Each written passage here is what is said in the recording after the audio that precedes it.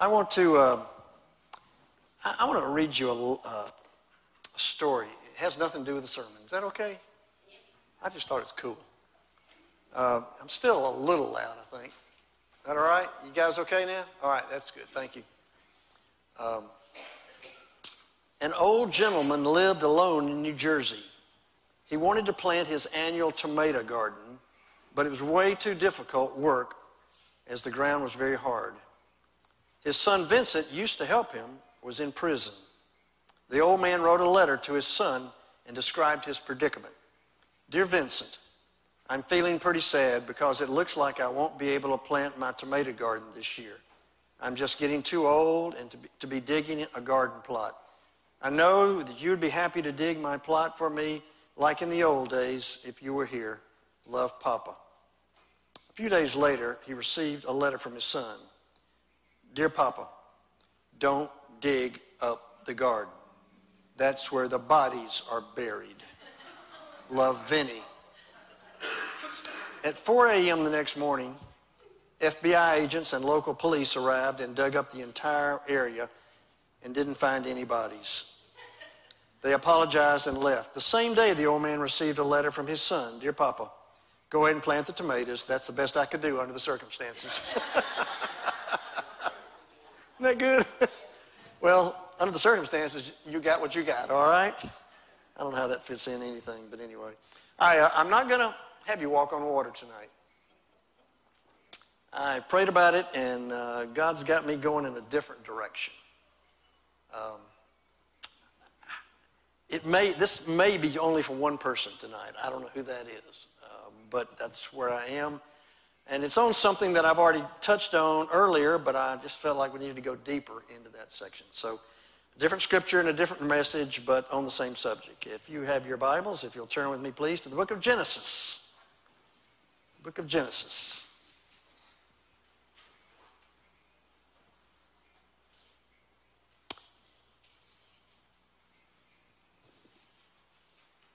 I can't even read what Genesis it is. That's terrible, isn't it? Oh, I'm sorry. Genesis 22. And we're going to read the first 19. I'm going to read the first 19 verses. So get a bit of reading. The thing about the Old Testament, there's nothing short. They're all stories, and it just takes a while to get through them. So if you'll stand with me, please, out of reverence for the Word of God. Sometimes later, God tested Abraham. Let me stop right here. Let me go back, in fact. You know, when it says sometimes later, you need to find out what was later. And so the chapter before, you've got the birth of Isaac. Remember, Isaac, son of Abraham and Sarah. And then you've got a treaty that took place between warring forces. And Abraham had to sign the treaty and so forth. And then it says, and sometimes later. And I'm thinking maybe 10 to 12 years later. Sometimes later, God tested Abraham. He said to him, Abraham, here I am, he replied. Then God said, take your son, your only son, whom you love, Isaac, and go to the region of Moriah and sacrifice him there as a burnt offering on a mountain I will show you. And early the next morning, Abraham got up and loaded his donkey. He took with him his servants and his son Isaac. And when he had cut enough wood for the burnt offering, he set out for the place God had told him about. And on the third day, Abraham looked up and saw the place in the distance. He said to his servant, stay here with the donkey while I and the boy go over there. We will worship and then we will come back to you. Abraham took the wood for the burnt offering and placed it on his son Isaac, and he himself carried the fire and the knife. As the two went on together, Isaac spoke up and said to his father Abraham, Father? Yes, my son, Abraham replied. The fire and the wood are here, Isaac said, but where's the lamb for the burnt offering? Abraham answered, God himself will provide the lamb for the burnt offering, my son. And the two of them went on together.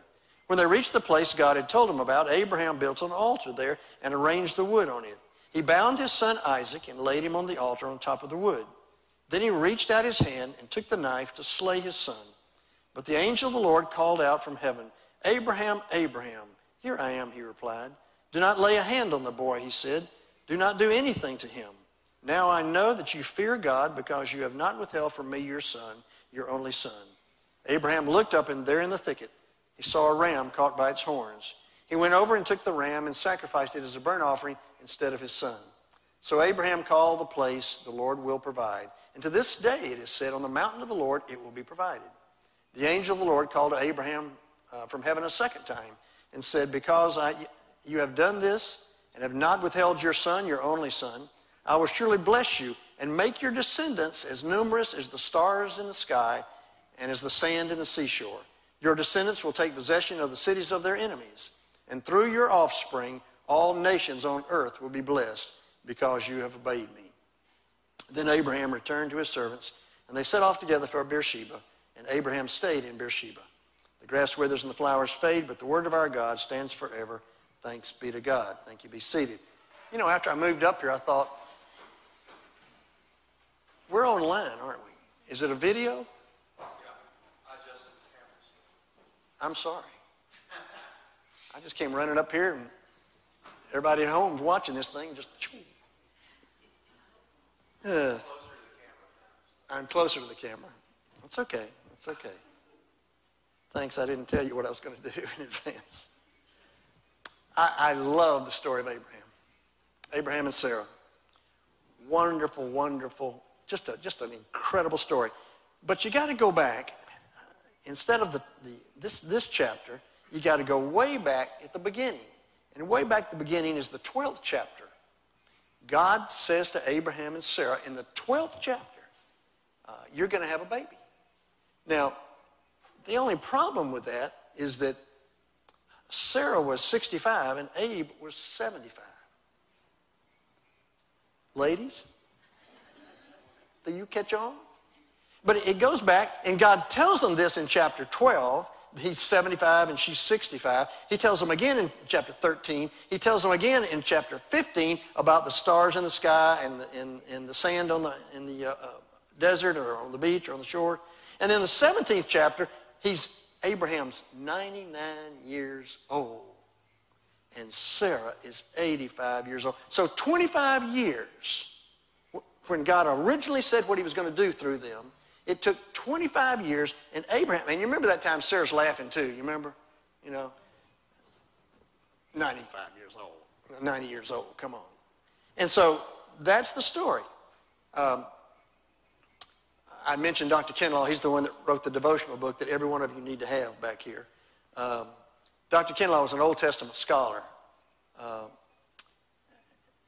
I love to hear him tell the stories about Abraham. And he tells this story. He says, when God came to Abraham and he told him he was going to have a baby, he said Abraham walked all the way down to the other end of town to Jake the Jew's furniture store.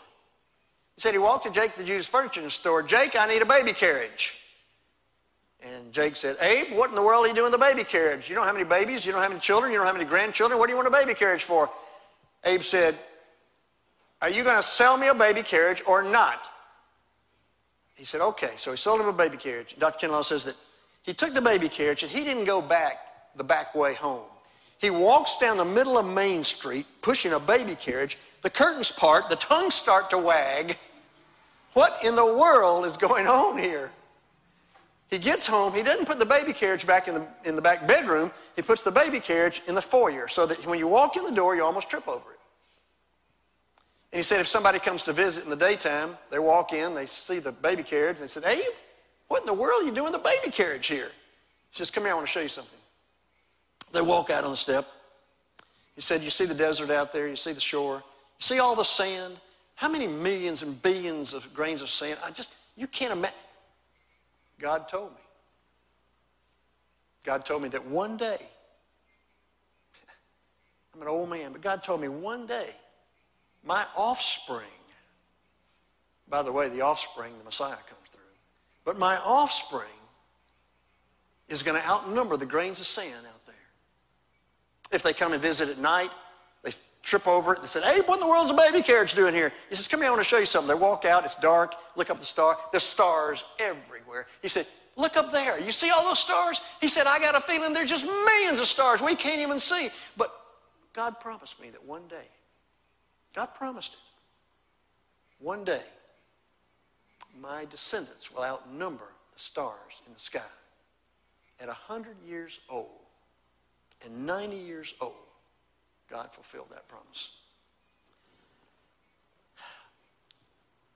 Parental love is different I don't think there's a Greek word for parental love or a Hebrew word that just matches it. There's all kind of words for different kinds of love, but parental love is different. And you that have children, you understand this. I would give anything for my children. And I would especially give anything for my grandchildren. I like my grandchildren better. I would do anything. If God were to say to me one day, Tom, for your granddaughter to live, you'll have to give your life. Folks, I wouldn't even pray about it. I'd just do it. That's different. That's the kind of love that Abraham, I think, had for his son. I mean, this is a miracle child. Just a miracle child. Besides his love. This chapter starts out with God tested Abraham.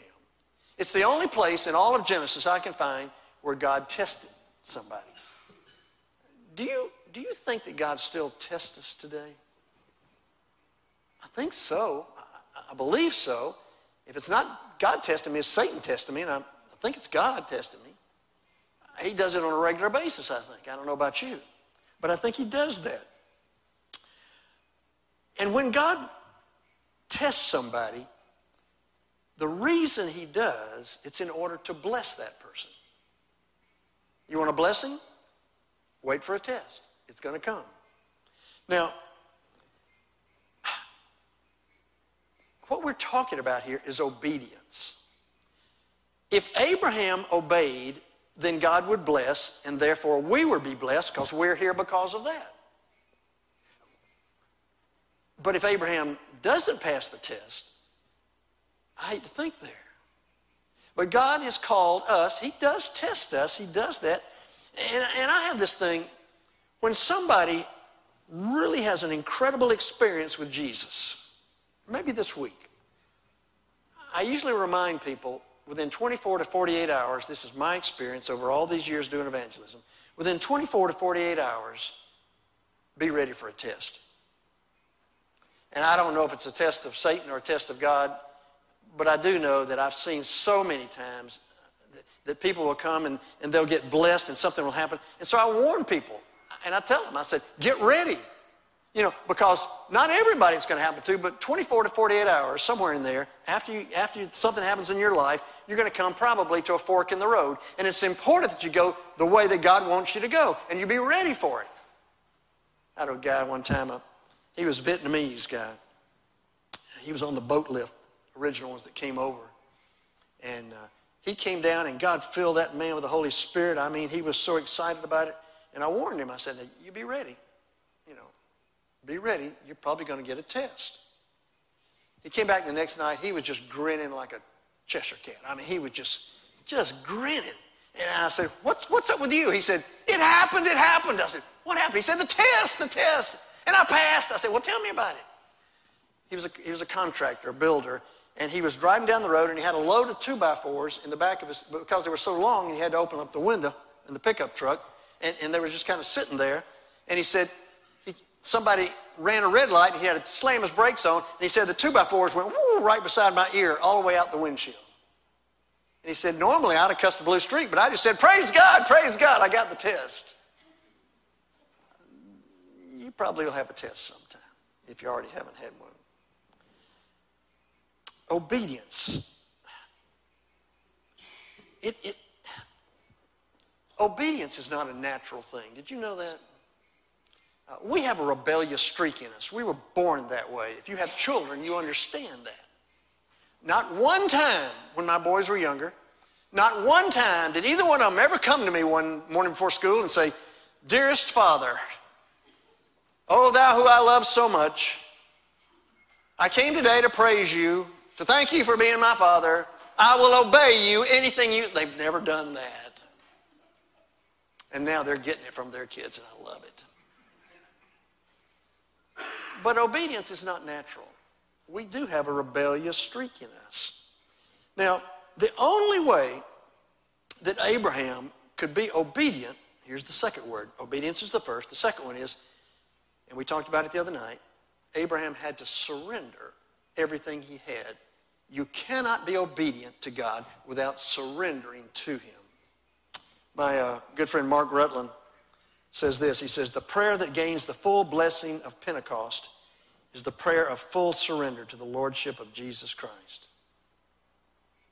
I believe Abraham had to surrender some things. Now, this is conjecture on my part. I understand that. But I want to just give you 4 things tonight. And I want you to try to understand them as they apply to you. I think the first thing Abraham had to surrender, he had to surrender his intellect. Now, I don't mean by that you got to be dumb and stupid to be a Christian, just the other way around. I think you ought to be smart. But what I mean by that is there are things in our lives that God tells us to do, at least in my life, that make no sense whatsoever to me. Anybody ever been there but me? And God says, I want you to do this. And I said, God, that's stupid. I mean, why would I do that? It's crazy what you're asking me to do. And there are a lot of things that are that way. Scripture says, Proverbs 3:5, trust in the Lord with all your heart and lean not on your own understanding. Isaiah 55:8 says, my thoughts, God's speaking, my thoughts are not your thoughts, neither are your thoughts my thoughts. Sometimes they just don't make sense. I give you a couple illustrations. I had a good friend, Reverend David Aycock. David was a South Georgia Methodist preacher. South Georgia Methodists and North Georgia Methodists are totally different, right? They're just different. David was a graduate, same place I graduated from. He loved Asbury College and supported it. But David never had a church anywhere near the size of your church or near the size of my church. He had he just always had 2 or 3 point circuits all his life. Never was paid much money. He and Miss Polly were just lovely people. They had a house in Indian Springs, and I'd see him all the time. He asked me to come and preach a revival for him one time. He had 4 churches on a circuit. 4. By this time, he's 80 years old, preaching at 4 churches. I remember he said, one church he came to, he said, Tom, you don't need to give an altar call here. I said, I always give an altar call. He said, you don't need to here. There's only 2 little old ladies, and they're both saved and sanctified. You don't need to do it anymore. I said, okay. I don't know about where you went to school, but where I go to school, they have fundraising things. They want to build this, they want to build that. In fact, I got a call 3 weeks ago. Said, would you head up your class's fundraising? I said, if you can find somebody else, let me help them with it. I don't have the time to do it. But so anyway, they were going to build the Dennis Kinlaw, the same quote, the same book, the Dennis Kinlaw Library, Dennis and Elsie Kinlaw Library. And it was going to take $15, $20 million. I can't remember. It was just a bunch of money. And so they had regional meetings. They had a meeting in Atlanta. And all of us went. All the alumni, we went. We knew what it was for. And they told us what it was for, and we'd been praying about it. And David and Miss Polly, they'd been praying about it.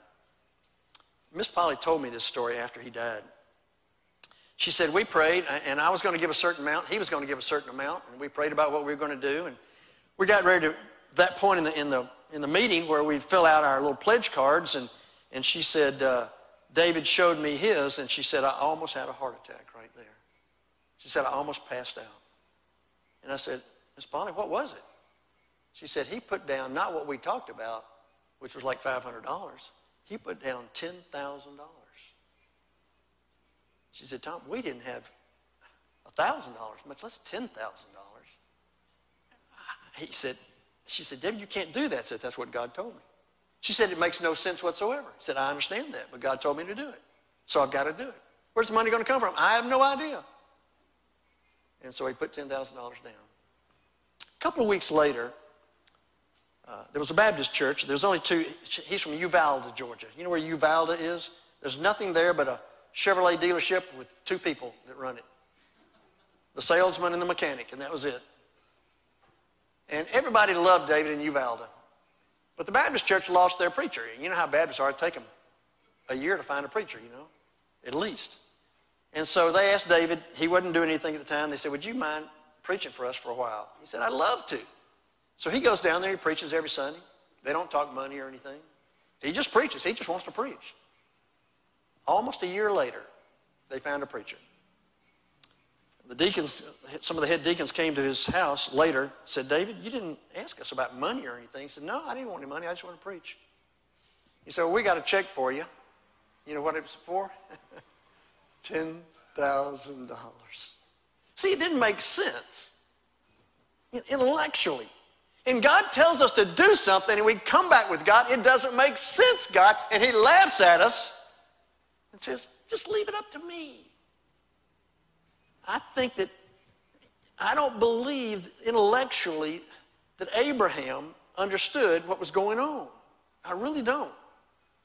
I'm thinking he might be thinking, God, you told me, and you told me for 25 years I was going to have an heir, and that heir would, and now you want me to sacrifice that heir?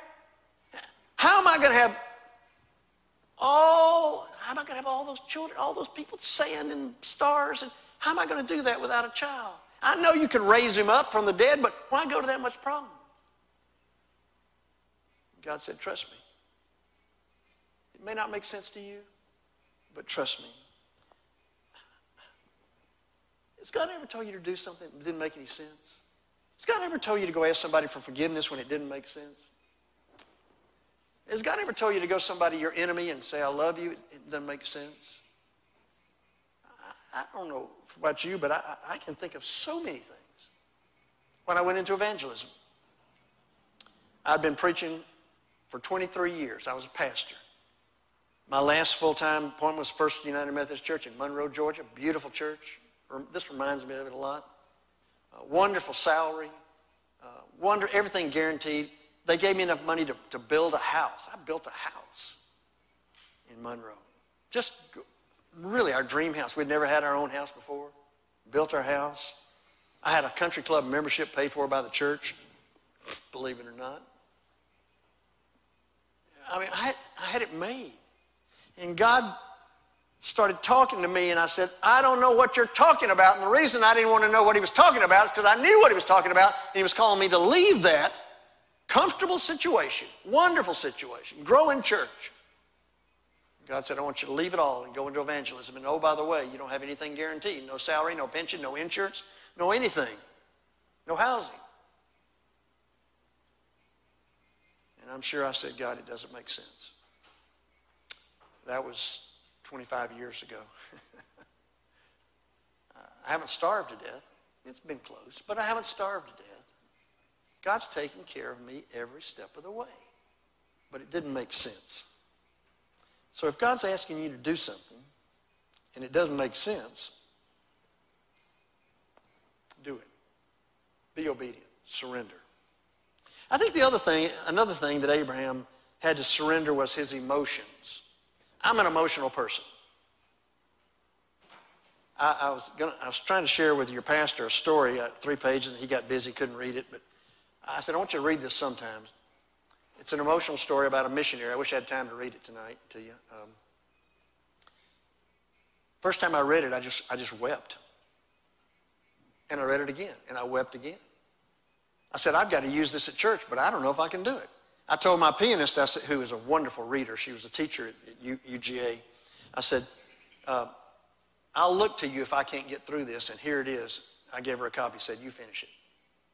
Well, I finished it, but I was still weeping. I'm an emotional person. I cry at weddings that I perform.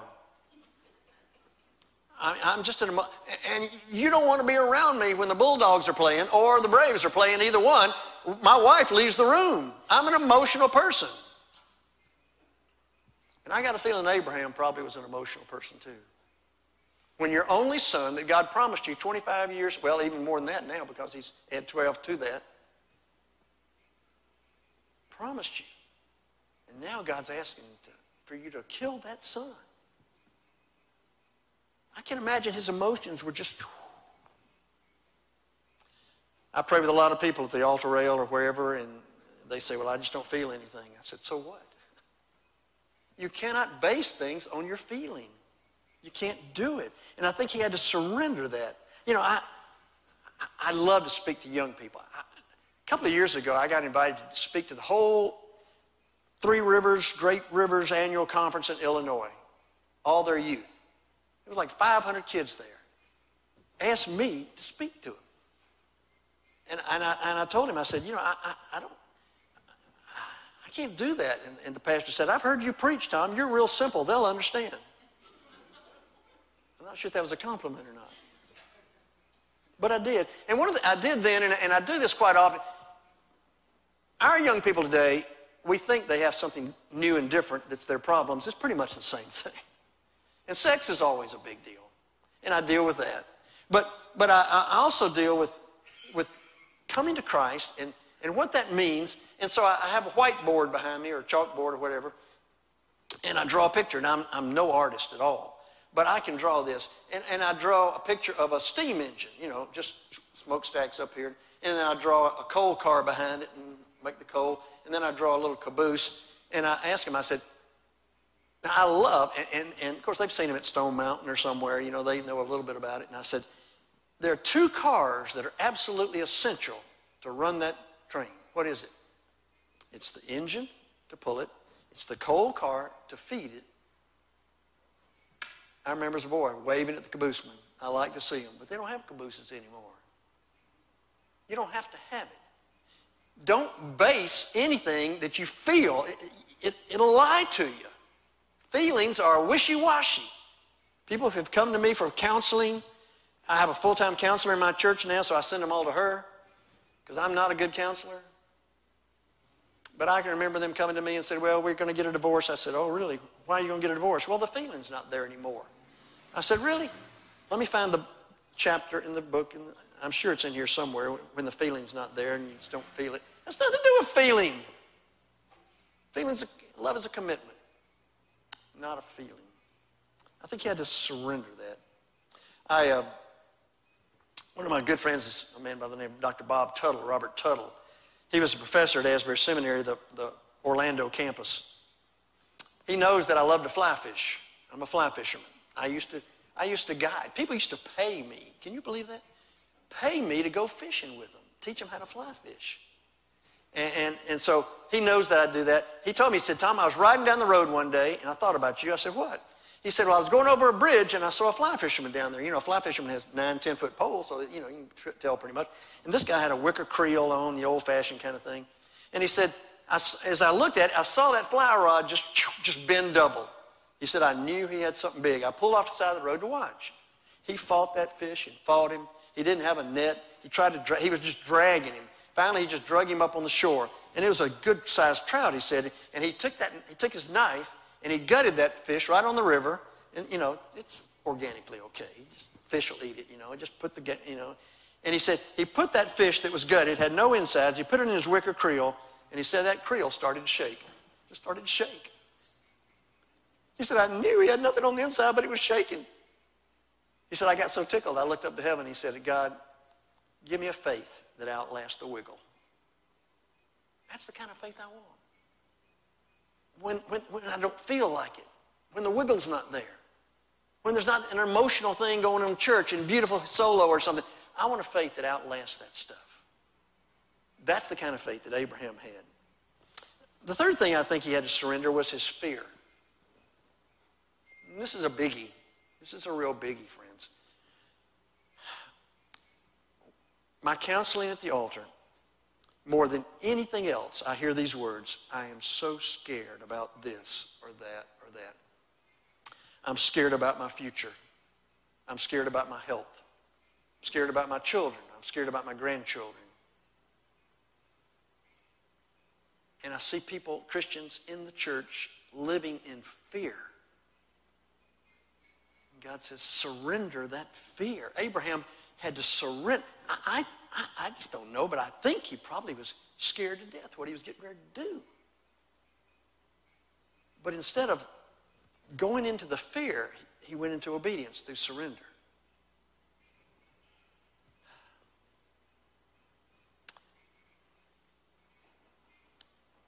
I can honestly say, when I went into evangelism, I started out in major fear. With no salary, zero, nothing guaranteed. And I fought that and fought it and fought it. finally I just surrendered. I said, God, you got to take care of me, because if you don't, nobody else is, and I'm going to go bankrupt. I was in Ghana, West Africa, on a mission trip. We took a medical team with 2 medical doctors, 1 dentist, 5 nurses. So there was a medical team, there was a Christian education team that taught Bible school, and then there were evangelists that would preach. We were in a little place called Wa, W-A, just like it sounds. Wa, Ghana, West Africa. It's not the end of the earth, but you can see it from where we were. There's no electricity, there's no water, running water, there's no power, there's no anything, no cars, no anything. It's just, one day, we went to a different direction every day for 5 days. And one day, about 300 people showed up for our medical clinic with 2 doctors. We gave out a medicine after about an hour. It was wild. I don't know how they found out about it, some kind of connection, but they did. They showed up. I didn't have any medical experience, and so what a friend of mine, a former district superintendent, and I we were in charge of crowd control.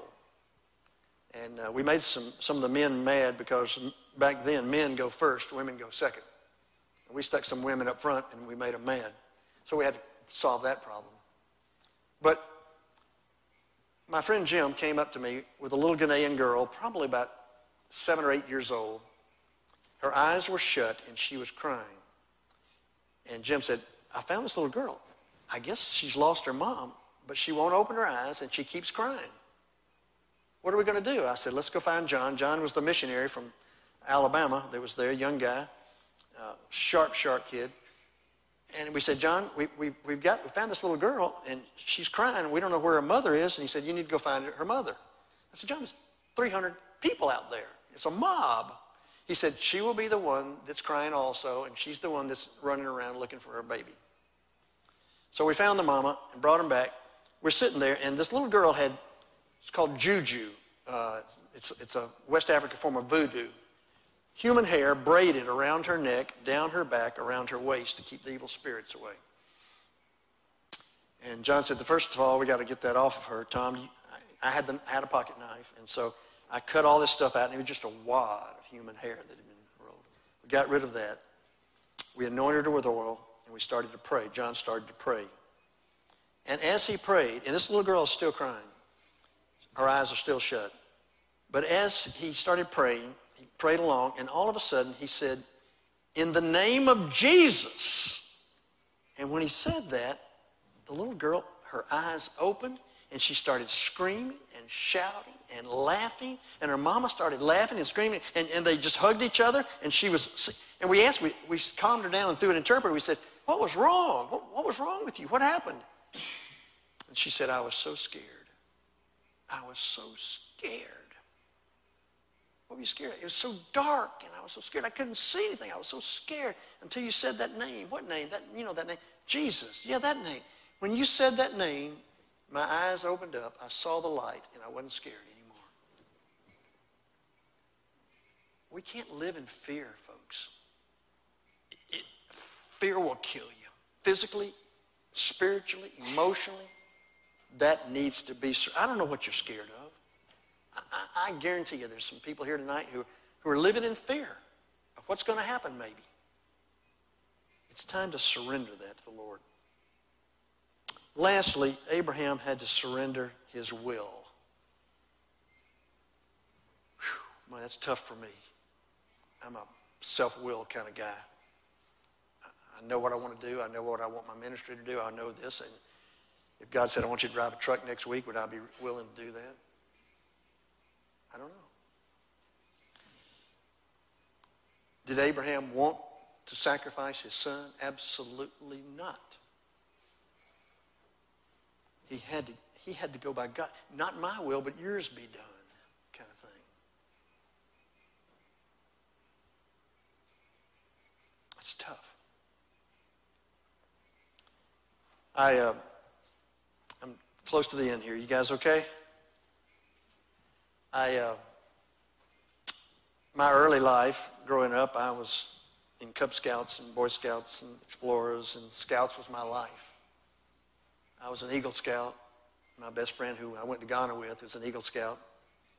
And we loved to camp. We loved to be in the outdoors. I still do. But one day, my youngest son, who at the time was, I think, a junior in high school, maybe sophomore, junior in high school, and he had a friend by the name of JT. And he and JT came to me one day and said, we want to go camping. I said, okay, that's fine. But we want you to go with us. We want JT's dad to go with us too. You know, when a teenage boy asks you to go camping with him, that's pretty cool stuff, you know. That's good stuff. And we said, great, we'll do it. When you want to go? Next month? Well, it was December. And so that made it January. I said, where do you want to go? He said, well, I don't know, you pick it out. I said, I've got a map. I've always wanted to go to someplace on the Blue Ridge Parkway up in North Carolina in January. But it was okay because Christmas hadn't come yet and we requested new sleeping bags. So we loaded up our things and loaded up our bags and loaded, you know, the best part about doing that kind of thing is the week before when you get to go buy new stuff, you know, get stuff and get the menu and get the food. So JT's dad came and Big Jim came and picked us up in his Suburban. He said, have you looked at the weather forecast? I said, I sure have. He said, it doesn't look good, does it? I said, no, it doesn't. He said, it's going to be really, really cold. I said, that's what I understand. So we took off and about halfway up there started sleeting.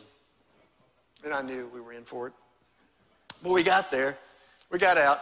Jim said, I don't think we ought to go very far.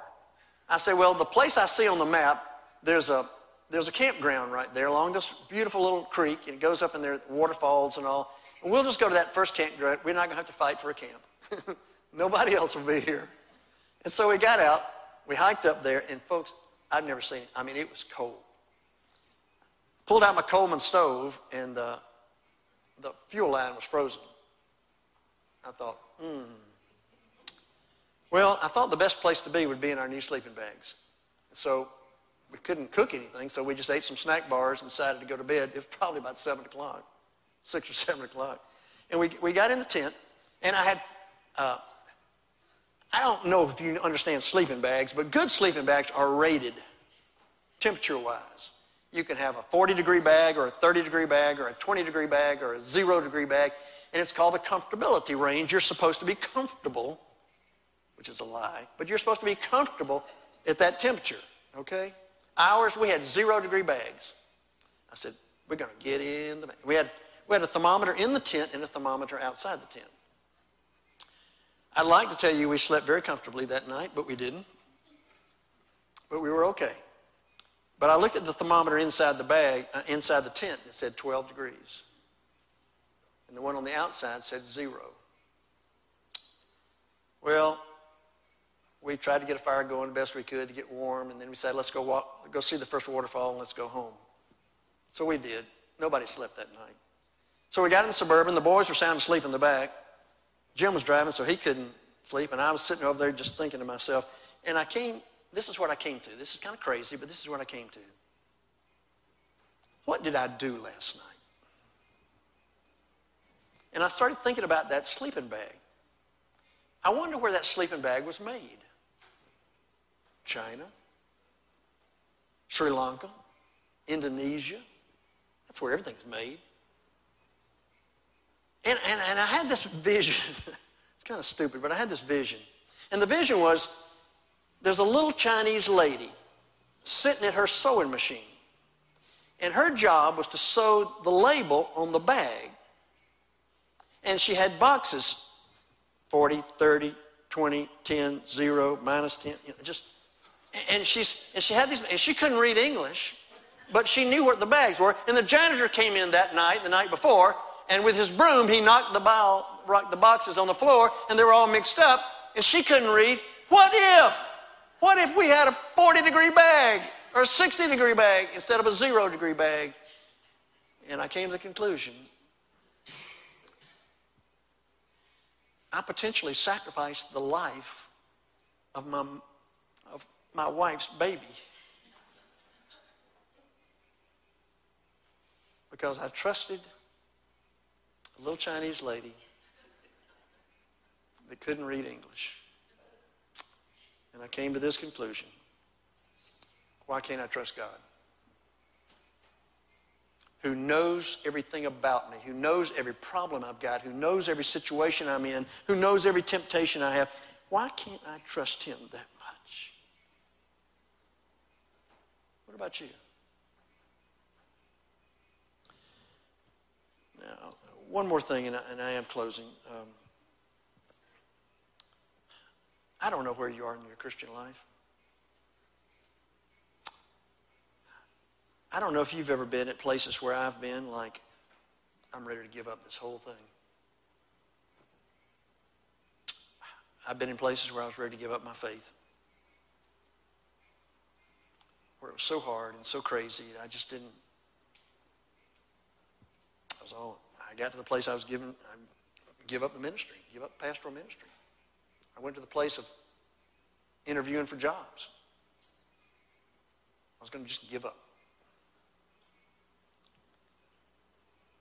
But God, through surrender, through my surrender finally, it took me a while to get to a place where I said, God, I want to trust you. I want to surrender the situation I'm in right now in the church where I just need to surrender the church to you. I need to surrender everything to you. My hero is John Wesley. John Wesley had a hard life. He was kicked out of the churches he tried to preach at. One of them, they locked the doors to one church where his father had preached, and he had to go out and stand on his father's tombstone to preach. And I ran across, Wesley was a wonderful journaler. He was also kind of absent-minded, I think. He couldn't remember. And so he kept a journal, but sometimes he didn't keep it up daily. So I want to read you just the page that I copied. Sunday morning, May the 5th, preached at St. Anne's, was asked not to come back anymore. This is my spiritual father. Sunday p.m., May the 5th, preached at St. Jude's. Deacon said, get out and stay out. Sunday a.m., May the 12th, preached at St. Jude's. Can't go back there either. Sunday p.m., May the 12th, preached at St. George's. Kicked out. Sunday a.m., May the 19th. I love this one. Preached at St. Somebody Else's. Asbury Seminary has a wonderful Wesley library. I called him up. I said, check this out. Did I copy this wrong? They looked it up and they said, that's what it says. And the only thing we could come up with is that he forgot where he preached. But he knew it was Saint somebody. So he said, preached at Saint Somebody Else. Deacon called a special meeting and said I couldn't return. Sunday p.m., May the 19th, preached on the street. Kicked off the street. Look, listen to this one. Sunday a.m., May the 26th, preached in a meadow, chased out of a meadow as a bull was turned loose during the service. Sunday a.m., June the 2nd, preached out on the edge of town, kicked off the highway. Sunday p.m., June the 2nd,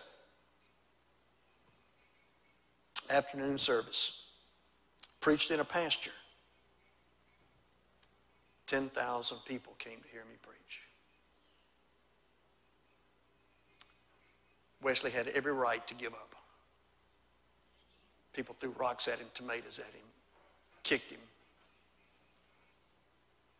Don't you dare give up. Surrender and keep surrendering. I don't care what your problem is, your situation is, just keep surrendered. Would you pray with me, please? Lord, we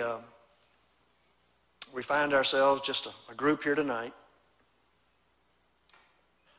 I pray that we might be honest with you tonight and with ourselves.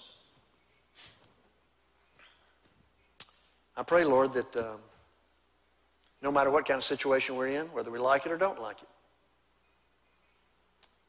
that we would let this night be a night of surrender. Maybe you need just to surrender your life to him.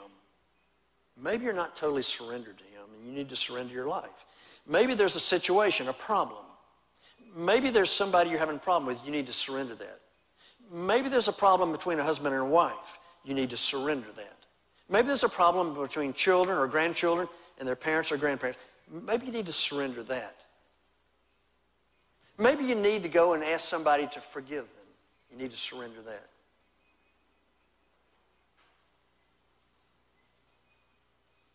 Maybe there's something at your job or with your neighbor. You need to surrender and do what God says do. Are you willing to be obedient? The only way you're going to be obedient is to surrender. Are you willing?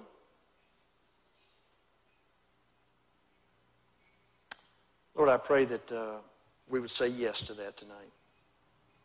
I don't care how long you've been a Christian, or maybe you're not even a Christian, but if you've been a Christian for a long time, you know, we need to continually surrender.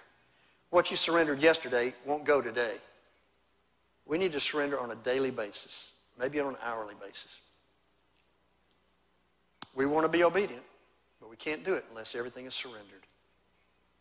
That's the reason we sing that song, I surrender all. You know, folks, 99% won't do it. Well, I'm going to surrender everything but this. It's all.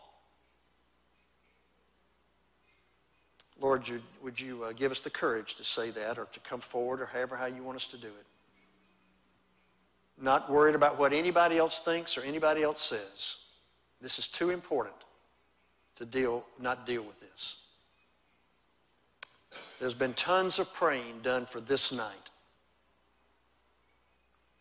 And Lord, I pray that we would be an answer to that prayer. We thank you for what you've done in our lives and what you're going to continue to do in our lives even tonight. In Jesus' name, amen. I'm going to ask you as we sing that same song, I Surrender All. There are 5 verses. We're going to sing all 5 verses, okay? And it'll give you plenty of time. Again, people say, do I have to come forward? No, you don't have to. But, you know, Peter could have been in the boat and said, I can walk on water, but I'm not going to try it. I'm just going to tell you I can do it. No, he got out of the boat. And there's something about moving forward, getting to the altar, stand or kneel or whatever you need to do, is a step of faith. That's what Peter had, is a step of faith. I'm going to invite you to come. Would you stand, please, as we sing?